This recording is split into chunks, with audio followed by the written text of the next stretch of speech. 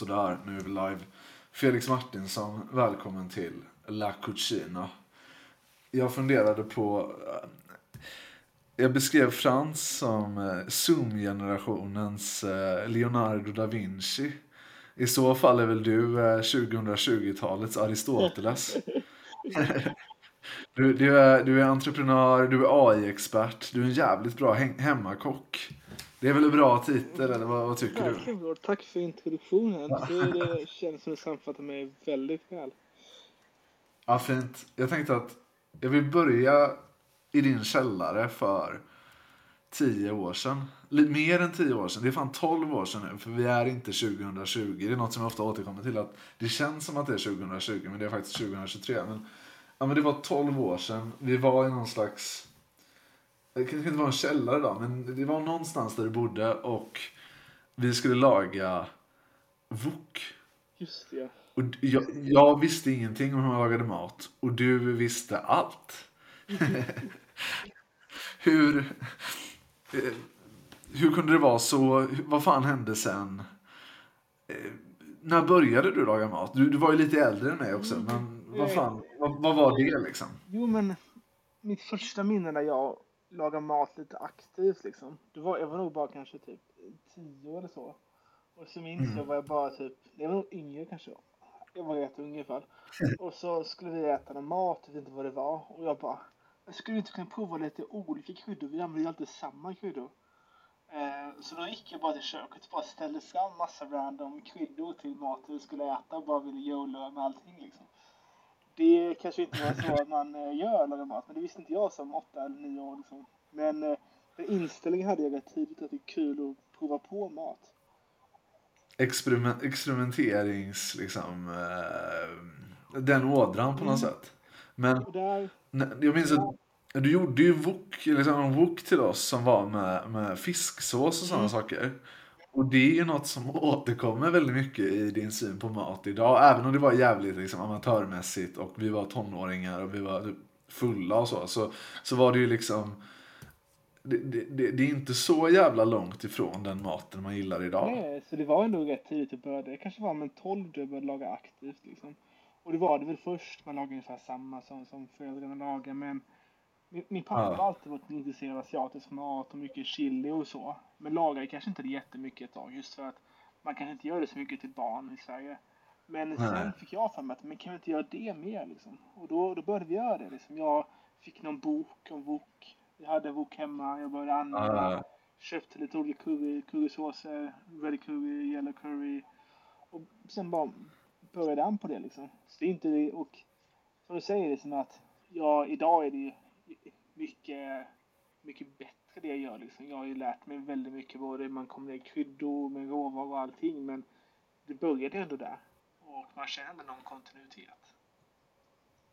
Men idag är det ju lätt att säga att liksom så här, vi analyserar ju mat lika mycket som vi äter den och säger att alltså, när vi har åkt på resor du och jag till Italien och till andra ställen, så är ju maten alltid så central. Men då var det ju lite mer, det var delvis inte lika coolt, det var inte lika intellektuellt, och det var mer liksom föda kanske.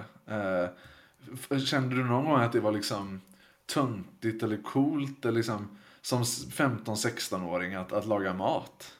Jag tror nog jag var varken eller där liksom. Det var alltid lite liksom coolt att faktiskt kunna ta hand om sig själv och laga mat. För vuxenpoäng på ett sätt liksom. Som ändå var något som man eftersträvade i tonåren.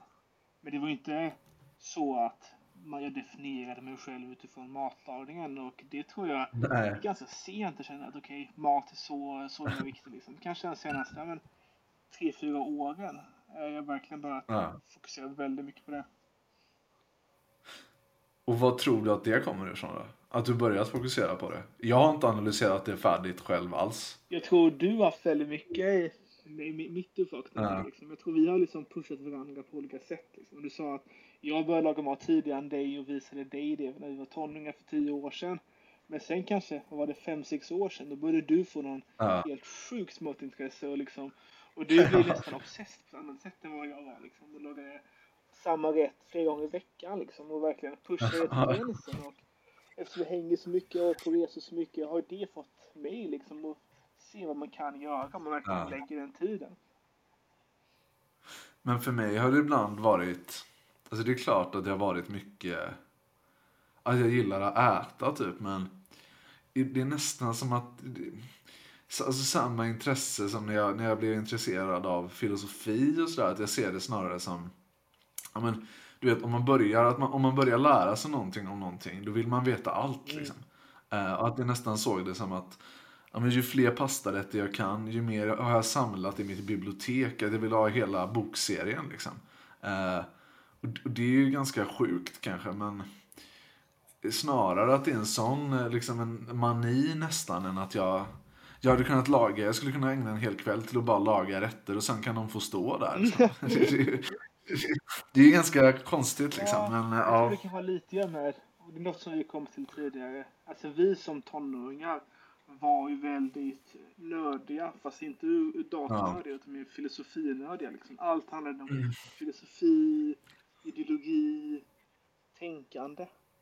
Och det var inte så mycket fokus på det praktiska. Det hade inte vi alls i tonåren. Liksom. Det var ju töntigt. Jag minns saker som jag var typ med tränare, det var inte jag så inne på. Jag tänkte, varför ska man göra det? Okej, klart man kanske måste det för hälsan, men de högre värdena är ju att tänka. Och maten kommer in lite där också liksom. För maten är i första hand något praktiskt, inte något filosofiskt. Och när man börjar uppvärdera det praktiska, då bör man ju tycka om maten ännu mer. Ja, så är det ju faktiskt. Men ja, men jag tänker att med träning och så har det också ändå varit liksom att man vill sätta in saker i olika fack typ. Alltså att på något sätt, eller att det finns en någon iver i att alltså, sortera mellan träningsformer och att liksom crossfit och den typen av populistisk träning har aldrig lockat oss så mycket, utan vi vill gärna sortera. Vi gör cardio då och sen gör vi styrketräning då. Vi skulle gärna vilja dela in styrketräningen i olika, alltså det är såklart övningar, men man gillar ju den alltså sorteringsgrejen på något sätt, att det återkommer i maten, eller att det var vägen in på något sätt kanske delvis. Men jag tror det har lite med att göra med att om man, som vi bara tänkt väldigt mycket, har filosofi som någon slags bakgrund, så blir det rätt naturligt att man, även om inte det är huvudsyftet, man ändå filosoferar väldigt mycket kring vad maten handlar om. Jag tror också det kan vara bra, alltså för det är rätt mycket om mitt filosoferande som gjort att jag blivit bättre på matlagningen. Men kanske den viktigaste boken jag har läst om mat köpte jag för några år sedan till min far, men det mesta jag har läst boken sen Salt, Fat, Acid and Heat. Har du hört om det? Ja, absolut. Jag har inte läst den, men jag har hört om den. Jag har bara läst om den och sett dokumentären. Det är en iransk kvinna, Sami Nosrat, som då reser runt i världen och genom dessa 4 ämnen då, salt, fett, syra och värme, kategoriserar mat och visar liksom vad är det som gör att viss mat är god eller inte. Och det är det jag kan analysera mycket mer. Vad är det som jag gillar eller inte? Och det som jag framförallt inte hade tänkt på med de första 10 åren laga mat, det var liksom då syra. Och syra som koncept, hur det verkligen kan öppna upp en maträtt. Och man fattade ibland att maten är god, men du kunde inte förklara det. Men när man börjar filosofera, när man läser böcker och diskuterar, då kan man förstå, ja men den här rätten, den kan bli lite bättre om jag tillsätter det här. Ja, och det säger något. Jag snackade med Daniel om, han har lyssnat på det avsnittet jag hade med den här sommelierkillen Bo Marcus Jakobsson. Och då sa han att Daniel trodde att det jag var emot som Bo Marcus Jakobsson stod för var att Bo skulle vara, genom att intellektualisera vin så skulle han också vara för att avförtrolla vinet. Och att jag ville ha kvar magin och mystiken, men det stämmer ju inte alls, och det vill inte du heller. Det som vi pratar om nu, det är ju alla olika sätt vi har lärt oss att bryta ner mat från någonting mystiskt till någonting begripligt liksom. Det är ju, och jag tycker inte det förstör alls, snarare tvärtom, det blir godare mat. Och det liksom. förklarar också varför. Ja. Det hör man ju ofta att folk, eller man ser ofta folk som är duktiga på att laga mat som kan nå maten väldigt bra. Men de vet inte varför den är så bra. Jag tror väldigt mycket av traditionell mat i många länder som ofta kan vara Ja. väldigt bra. De kan ju inte förklara varför den är som den är Nej. liksom. Och det gör att man kan bli duktig på en sak. Man kan ta en nedärvd kunskap och liksom bemästra några maträtter. Men vill man kunna Ja. generalisera, när lära sig flera kök, experimentera nya saker. Då behöver man ju förstå också varför något smakar som det gör. Och jag tycker inte heller att det har förstört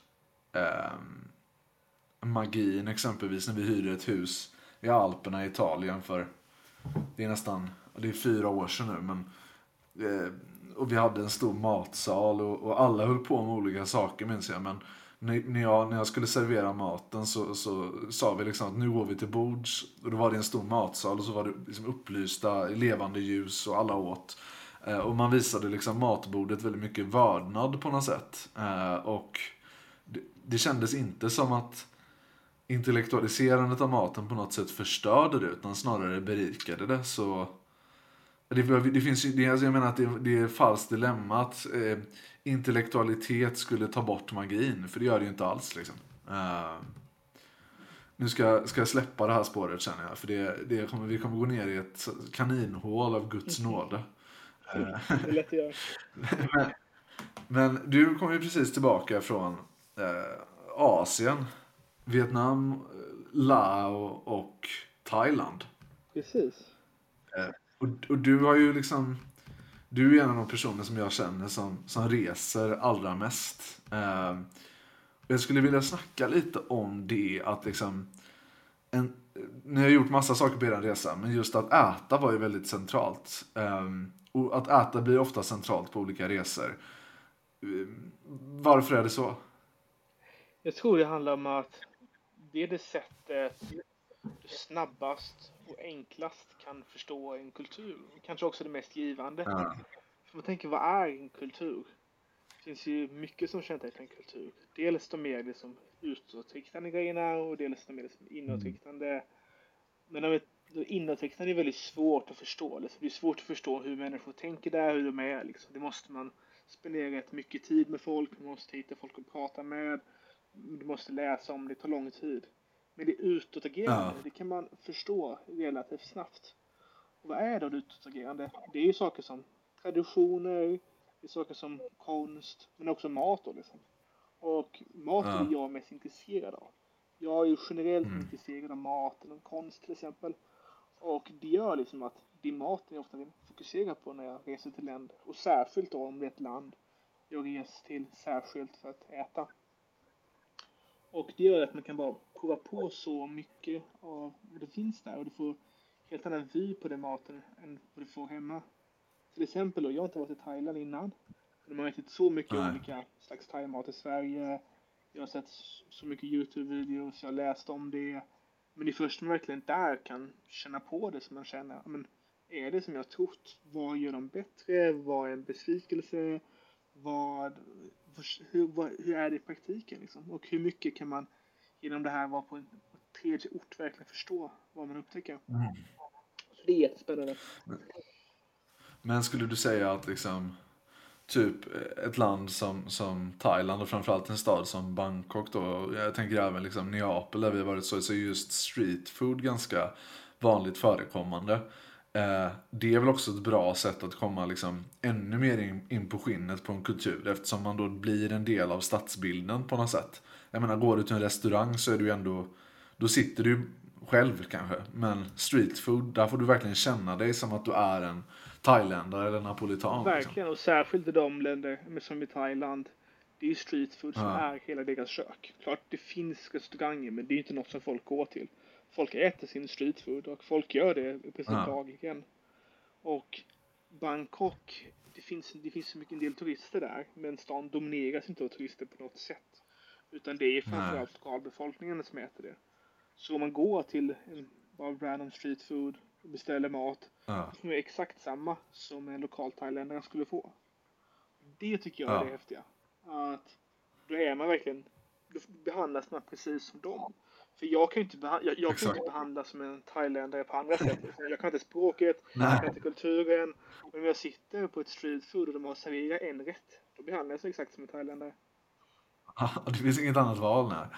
Nej, för att skulle du gå till någon restaurang så finns ju chansen att de behandlar dig som en västerlänning. Exakt, och det är det som det vi pratade om innan, att sådana resmål som caterar till turister, det är det man vill undvika. Ja. Varför skulle man vilja åka till ett land och sen få samma mat eller någon mat som är gjord för mig själv? Då kan jag lika gärna stanna hemma. Nej. Vi måste ändå lyfta det att Frans idag föreslog att vi skulle åka till Teneriffa. Det är roligt. Vi har en resa till Marocko inplanerad om några månader och Frans och jag diskuterade alternativa resmål. Frans lyfte Teneriffa som ett alternativ. Jag tycker att det är hårresande ju för en person som ändå varit med i den här podden och ganska bra på äventyr. Men om man ska liksom ta det här med alltså det finns en formaliseringsiver upplever jag när det kommer till mat, att liksom inte bara att ju mer formellt desto finare är det, utan också ju mer formellt desto godare skulle det vara. Och jag köper inte det alls. Men var kommer det ifrån egentligen? Är det här liksom franska restaurangkulturen som dominerar i väst, eller vad fan är det liksom? För jag tror nog, det känns också som att det är väldigt mycket i Europa typ. Jag tror nog det är så. Alltså restaurangen som vi ser den idag kom ju först på 1800-talet. I Frankrike, med mycket influenser från Ryssland. Men det var ju verkligen en överklassgrej. Hur man skulle sitta, hur man skulle äta, hur man skulle serveras. Det har alltid funnits matställen. Men att faktiskt sitta ner och kunna beställa vad man vill på olika saker och få många små rätter. Man sitter ner hela tiden, är gärna tyst med sitt sällskap och så. Det är en väldigt typisk fransk grej. Och tyvärr har det spridit sig väldigt mycket. Jag tror det handlar lite om att det här är det borgerliga sättet att gå ut och äta. Tror jag folk ser så det. Bra. De breda folklagren försöker efterapa överklassen och därför så förstördes alla avslappnade uttryck för mat i västvärlden typ. Det är väldigt märkligt och det är något som också man ser som kommer till andra länder också tyvärr. Liksom. Man ser, alltså, i Asien det är inte lika vanligt med restauranger, men det här franska börjar ändå komma in dit liksom, och dominera mer. Och det är tråkigt tycker jag. Och jag vet inte vad det kommer för, men jag tror det handlar om att det är ett enkelt sätt att känna lite lyx för någon. Att gå ut, betala en god slant, du får en fin miljö, du sitter, du lär dig det här som man njuter av god mat. Ja. Och verkligen, Jamie Oliver, som jag har pratat med varmt om väldigt många gånger, han pratar mycket om att man borde ägna sig åt uncooking. Alltså typ, som man pratar om unschooling, så här libertariansk skolfilosofi, att man ska ta bort barnen från skolan och börja hemundervisa dem. Så pratar Jamie Oliver om uncooking, alltså att laga mat som en hemmakock, i att man då försöker hitta någon slags perfektion i det imperfekta. Och jag tycker att det är en mer lockande tanke än att liksom försöka sträva efter någon slags perfektion. Men ett undantag då i Asien får man väl ändå säga är Japan. Ja, delvis, men det är något som jag ändå uppskattar. Jag har inte varit i Japan själv, jag ska faktiskt hit i sommar, så kanske mer senare då. Men som jag förstår det har de snarare restauranger som specialiserar sig på någon grej och gör det riktigt bra. Just det. Om du går till ett japanskt bra sushi-ställe, då sitter du vid baren och sushikocken serverar det i princip varje gång. Och just det är ju formellt på det sättet att kockarna behöver gå en 10 plus år utbildning bara för att få göra det. Det kan man äta ris i 3 år. Det kan man tycka om man vill om. Men det är ju det är ändå någon riktig perfektion där som jag ändå respekterar. Jag är inte emot all perfektionism, utan om det handlar om en jättebra råvara man vill göra perfekt, då är det kanske rimligt att man lägger väldigt mycket tid på det. Men det viktiga är liksom att är det njutningen som står i centrum, eller är det matens kvalitet som står i centrum? Och det gör den ju verkligen där. Liksom. Det är ju maten som går före det andra. Det är så jag ser på det. Just det, så formalitet är inte ett problem i sig, utan det är när formaliteten får stå över maten som det är ett problem. Men om perfektionen handlar om att göra maten perfekt så är det egentligen inget problem, Nej, typ. precis så tycker jag. Och det kan man ju tänka att något som blivit väldigt stort senaste åren är ju hängmörat kött. Och det är ju en perfektionistisk grej liksom. Att Ja, väldigt. du försvinner halva köttbiten, det tar månader att göra, kostar 5 gånger så mycket, men det blir en otroligt god köttbit. Ja, det är verkligen, verkligen. Men jag menar, du har ju ändå, jag har också rest ganska mycket, men du man får säga att du har rest, jag har sett den här kartan du har hemma i ditt vardagsrum som beskriver alla platser du har varit på, det är ju helt sinnessjukt, Felix. Men eh, en kontinent som du har talat är väldigt varm om är Latinamerika liksom. Och jag skulle gärna vilja prata lite mer om det, liksom vilka likheter som finns med Medelhavsländerna, men nu också när du har varit och rest mycket i Asien, vad beröringsytorna finns där liksom. Mm. Precis, jag har varit i Latinamerika, jag har varit i Chile, Bolivia och Peru. En Ja, väldigt kort stund i Argentina också. Men där är det ju Peru det som är det. Peru och Argentina är de främsta köken. Har de flesta väl med om, och jag också där. ja, Särskilt Peru är ett väldigt intressant kök. För det peruanska köket är verkligen en stor blandning mellan det spanska, de som där tidigare prispanska, men också asiatiska. just det. Det är en väldigt blandning av olika rätter där. Mycket betoning på fisk, mycket deras egna chili, och kryddor överlag som gör att det brukar bli en otrolig smaksensation när jag varit där. Så det är svårt att sätta fingret på exakt vad det är. Det är sån här, du vet, en del mat är svår att definiera. Ja, Det kan man lite även det ja, spanska verkligen. köket också lite svårt att definiera. Det kan Ja, vara så verkligen. mycket, men det är alltid väldigt god mat där. Och så kände jag mycket i Peru då. Det finns ju den här Chifa-köket eller vad det heter, som är liksom en blandning mellan peruanskt och kantonesiskt. Det är jävligt absurt liksom. Väldigt absurt men väldigt gott. Men- När jag var i Peru så ja, jag varje kan natt tänka mig hade det. jag en late night snack på ett sånt Chifa-ställe. Det var tidigare. Ja, det är fantastiskt. Ja, men och Chile hade också liksom köttkultur och så som var ganska imponerande med inspiration från Argentina, va? Precis. Det främsta i Chile var faktiskt argentinska köket. Det chilenska i Ja, sig var inte det främsta då. Men de hade ju väldigt nej, bra argentinska restauranger. Och jag minns väl en natt precis. Det var i Sydamerika där precis när covid inträffade. Och så det var i just det. mitten av mars liksom. Italien, Frankrike precis gick en lockdown. Vi skulle flyga hem dagen efter. Vi hade lyckats få ett flyg ut ur Chile då. I sista sekunden. Och vi visste inte om vi skulle komma hem. Så vi tänkte att vi måste gå ut nu och gå och äta då. Så gick vi ut till det här fina argentinska stället. Mitt ute i högsäsong, mitt i deras sommar. Och vi var enda gästerna där. Inga andra gäster. Från en stor fin restaurang. Och vi beställde en Otroligt. enorm köttbricka av nöt, lite lamm till och med.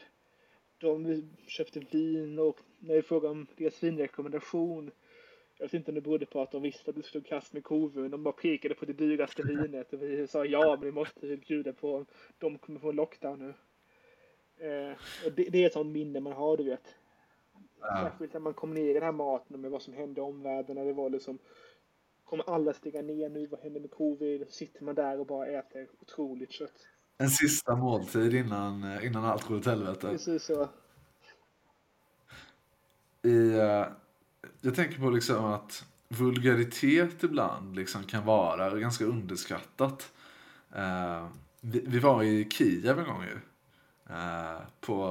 Vi hade ju tänkt att gå till en lite finare krog, men så hamnade vi på liksom ett ukrainskt ganska traditionellt hak som serverade väldigt klassisk ukrainsk mat och så här georgiska lagrade viner och sånt där. Och sen slutade med att vi åt 10 rätter typ. Men inklusive så här kaningryta i en limpa, vilket var liksom, det var otroligt. Fast det var inte, Och annat vulgärt som ja, var där. En av förrätterna har många förrätter. Och här 3 sorters fett. Då hade de bara tagit rent risfett och serverat det på 3 sätt. Något friterat, något liksom bara typ malet och något ytterligare. Väldigt Otroligt. vulgärt. Det var som ukrainskt salo. Det är liksom lardo på östeuropeiska eller på ukrainska. Det finns väl i alla de där östeuropeiska länderna. Men otroligt nice. Men maträtterna i sig var ju inte superimponerande. Men det var liksom lite som det svenska julbordet. Att det var liksom så absurt mycket att man imponerades av det liksom. Och att det finns ett värde i det ibland. Även om det inte är så jävla fint liksom. Verkligen. Och jag har ju rest ganska mycket i Östeuropa också. Och Ja. det är sån mat man uppskattar ett tag. Om vi tänker liksom en väldigt bastant, köttig gryta liksom. Det är jättegott. Men jag äter inte den maten varje dag. Det blir man lite trött på. Och väldigt mycket av den här central östeuropeiska, men även den nordeuropeiska skulle jag säga, med husmanskost, är ju väldigt gott i lagom mängder. Verkligen. Men ja, skulle du säga att egentligen är slutsatsen att går det då att säga var den bästa maten finns rent geografiskt, eller är det liksom beroende av kulturyttringar snarare? Har liksom Peru mer gemensamt med vietnamesisk streetfood och napolitansk pizza än vad liksom, eller vad, vilka slutsatser kan man dra om det? Finns det liksom olika bälten av bra käk i världen, eller vad fan? Jo, men det skulle jag ändå säga att det finns.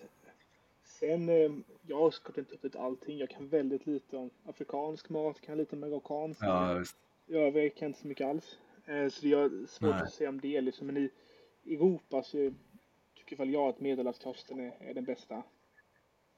I Asien så är det står sig väldigt många. Jag har inte rest så mycket i Asien som jag har i Europa, utan Nej. jag har inte varit i Indien eller Japan bland annat. Jag skulle prova deras kök, men de är ju så många olika kök som står sig väldigt starkt också. I Sydamerika är det framförallt Peru och Argentina som jag tycker står sig bäst. Och Mexiko om man ska inkludera Latinamerika liksom bredare. Ja. Men ja, det är superintressant. En annan fråga som jag måste ställa till dig har ju ändå att göra med att du i många år var liksom resande affärsman, eller vad man ska säga, och då veckopendlade till många obskyra destinationer och sådär. Idag när det är lite flygskam och så kanske det inte är något man vill skylta med. Vad vet jag? Jag bryr mig inte om det. Men jag tänker att liksom är det ett annat ätande man har då? Eller finns det liksom tid för att uppskatta maten när man bor i en resväska och bor på hotellrum och sådär? Man tvingas ju att äta ute liksom. Jag skulle säga både och. Det beror rätt mycket på hur man är där. Jag som är då ganska introvert. Jag är inte sån som vill gå ut varje dag. Men det är många som businessresenärer som går ut varje dag med kollegor och dricker och äter. Det var för mycket för mig när man jobbade så mycket också. För mig var det snarare att hitta det praktiska men goda att uppskatta. Just det. Jag brukar inte vara den största fan av Frankrike. Men jag veckopendlade ändå till Paris i några månader. Och det jag gillade mest i Paris, det var baguetterna till lunch. För det fanns helt otroliga baguetter du kan få med allt möjligt till lunch. Både franska, både med liksom en tonfisk, med ost och skinka och annat. Men också banh mi var en otrolig grej där. Faktiskt de bästa banh mi jag ätit, det var inte i Vietnam, utan banh mi, vietnamesiska baguetter. Ja. De bästa sådana jag ätit var faktiskt inte i Vietnam utan i Paris. Så just banh mi, aldrig hört talas om. det börjar bli stort i Stockholm nu också. Även de i Stockholm står sig väldigt bra. Men har det att göra med då, det är alltså liksom koloniala arv då med Vietnam? Precis, eller? så det var ju fransmännen var i Vietnam, koloniserade dem i 80 år eller så. Och när då tog de med sig baguetten. Och det blev en stor grej att man kombinerade ihop den på delvis franskt, dels vietnamesiskt sätt. Och så de baguette, det mest traditionella är paté.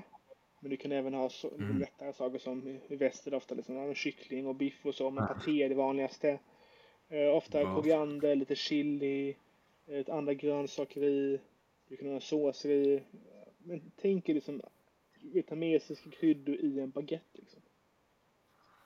Det låter otroligt. Ja, Ja. verkligen. Men även när vi bilade runt i champagne och sådär, så var det ju, alltså råvarorna var ju otroliga och även baguetterna. Ja. Vilka bagerier alltså, det får man ju säga liksom. Ja, alltså det brödet man får där, det får man inte i Sverige. Jag undrar alltid vad det beror på. Man kan få en riktigt bra limpa i Sverige, riktigt bra surdeg. Men en vanlig vit baguette, det blir aldrig samma sak. Nej, det blir faktiskt aldrig samma sak. Men eh, du har också liksom rest mycket i Mellanöstern och sådär. Eller ja, framförallt på den arabiska halvön. Där var du inte lika imponerad av käket. Nej, precis. Jag var i Qatar en hel del. Och Qatar, det är ett extremt rikt land.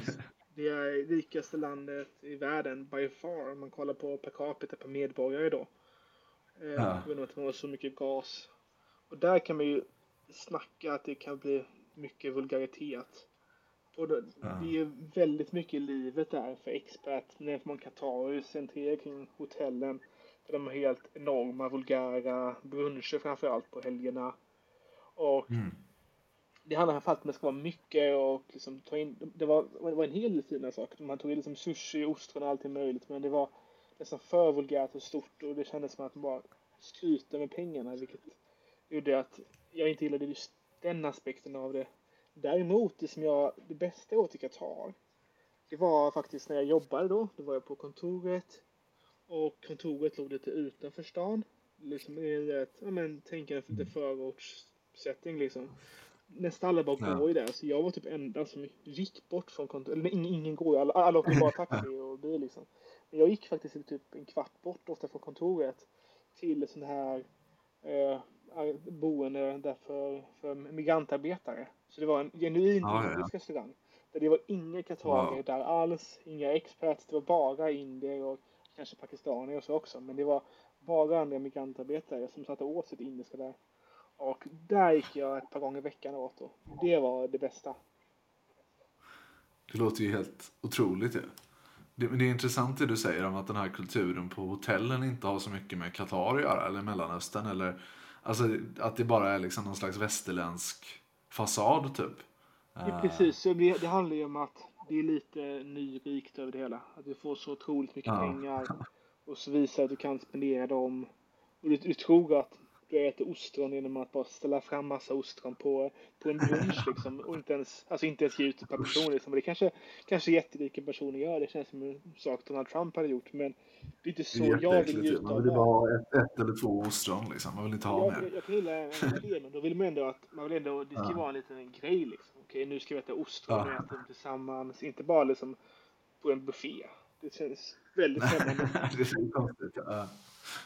Men intressant att du ändå vågade, eller inte vågade, men liksom, det finns ju ändå en social barriär för att ta sig från liksom sitt flådiga kontor till ett indiskt hak för migrantarbetare. Det har ju någonting ändå liksom. Jag minns att du även berättade om när du var i östra Los Angeles och gick in i någon mexikansk butik. Kan du inte återge den storyn? Jag tycker den är så otrolig. Jo, men det var, jag skulle åka till USA, till Los Angeles, för någon konferens eller något. Men sen ville jag se lite stan, så jag kom lite tidigare. Och när jag kom tidigare, då ville jag inte betala själv då för att bo på något fint hotell. Utan då bodde jag på ett väldigt billigt ställe mitt i en mexikansk kvarter då liksom.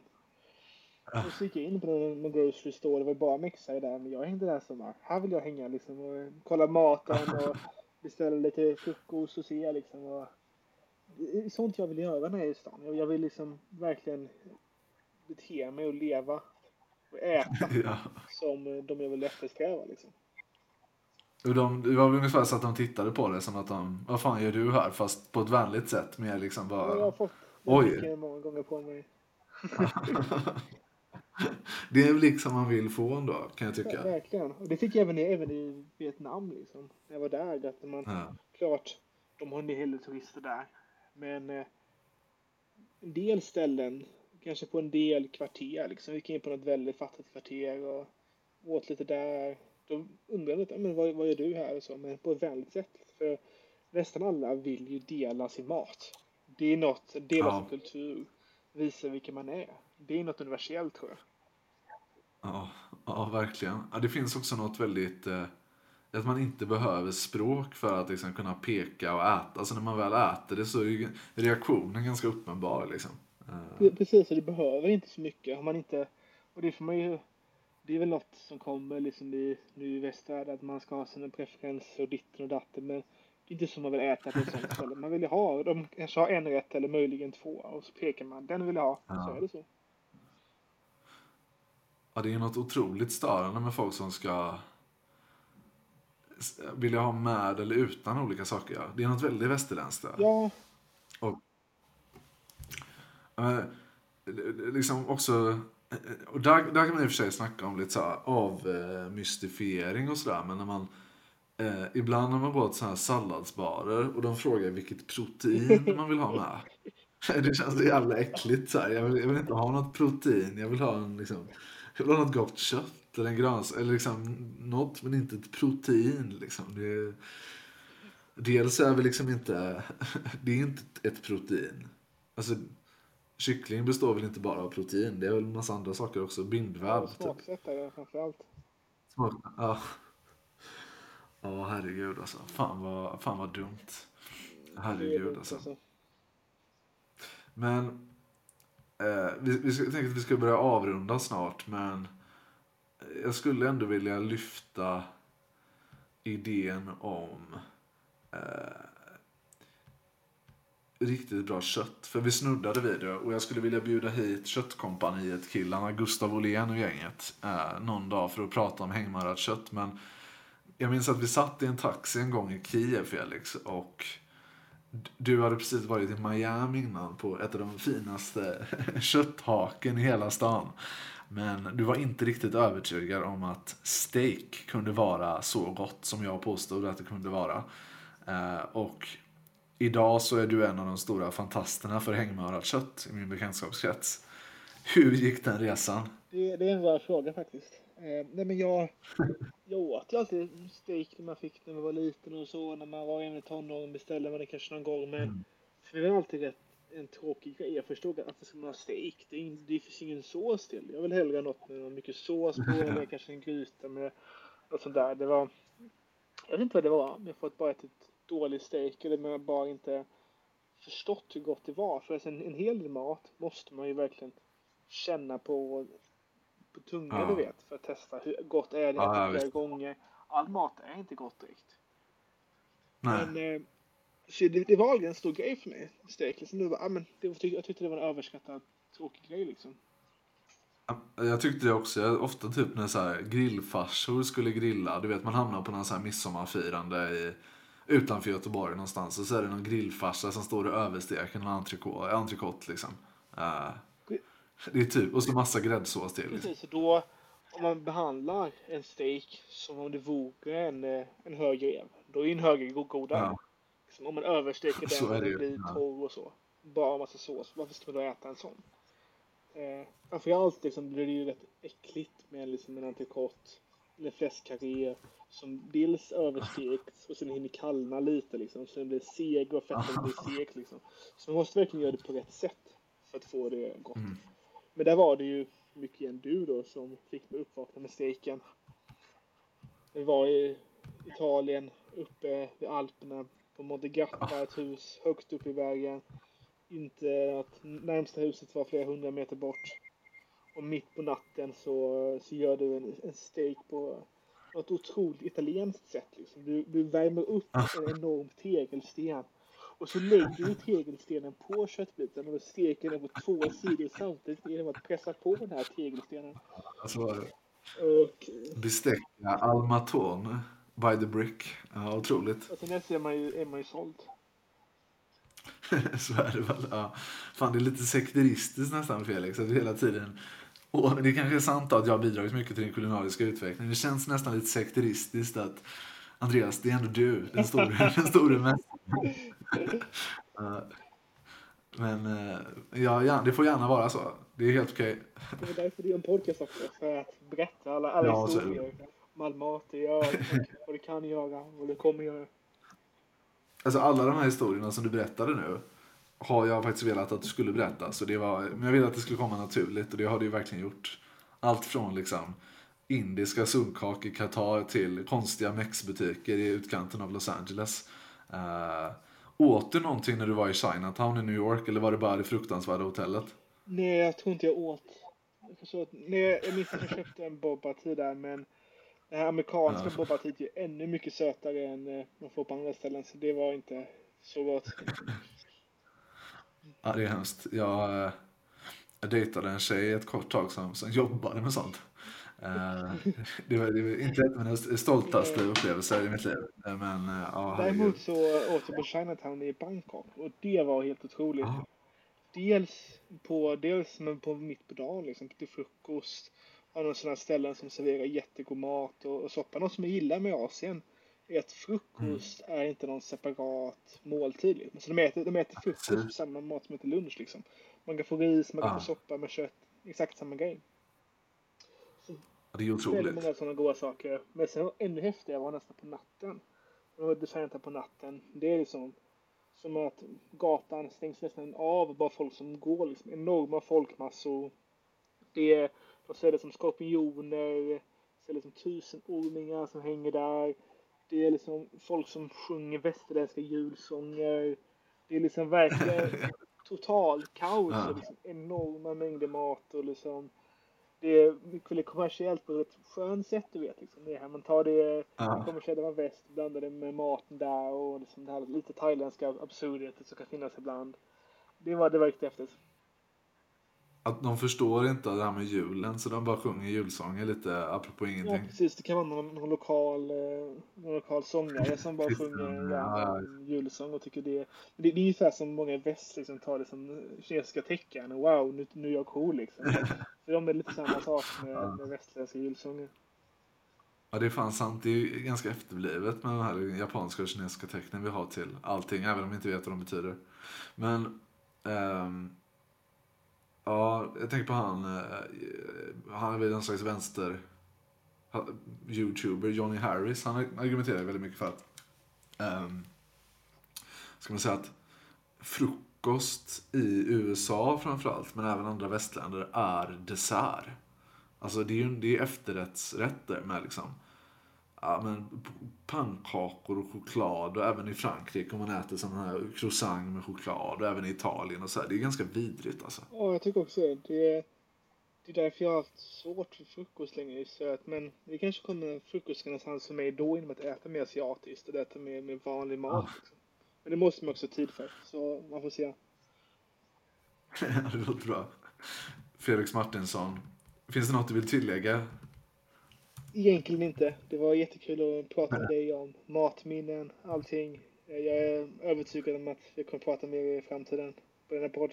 Det tror jag verkligen. Jag tycker att vi döper det avsnittet till Felix Martinsson om att bli utstirrad på en mexikansk butik i östra Los Angeles. Låter det bra? Underbart. Ha en fin kväll så hörs vi. Ha det fint. Arrivederci. Ciao.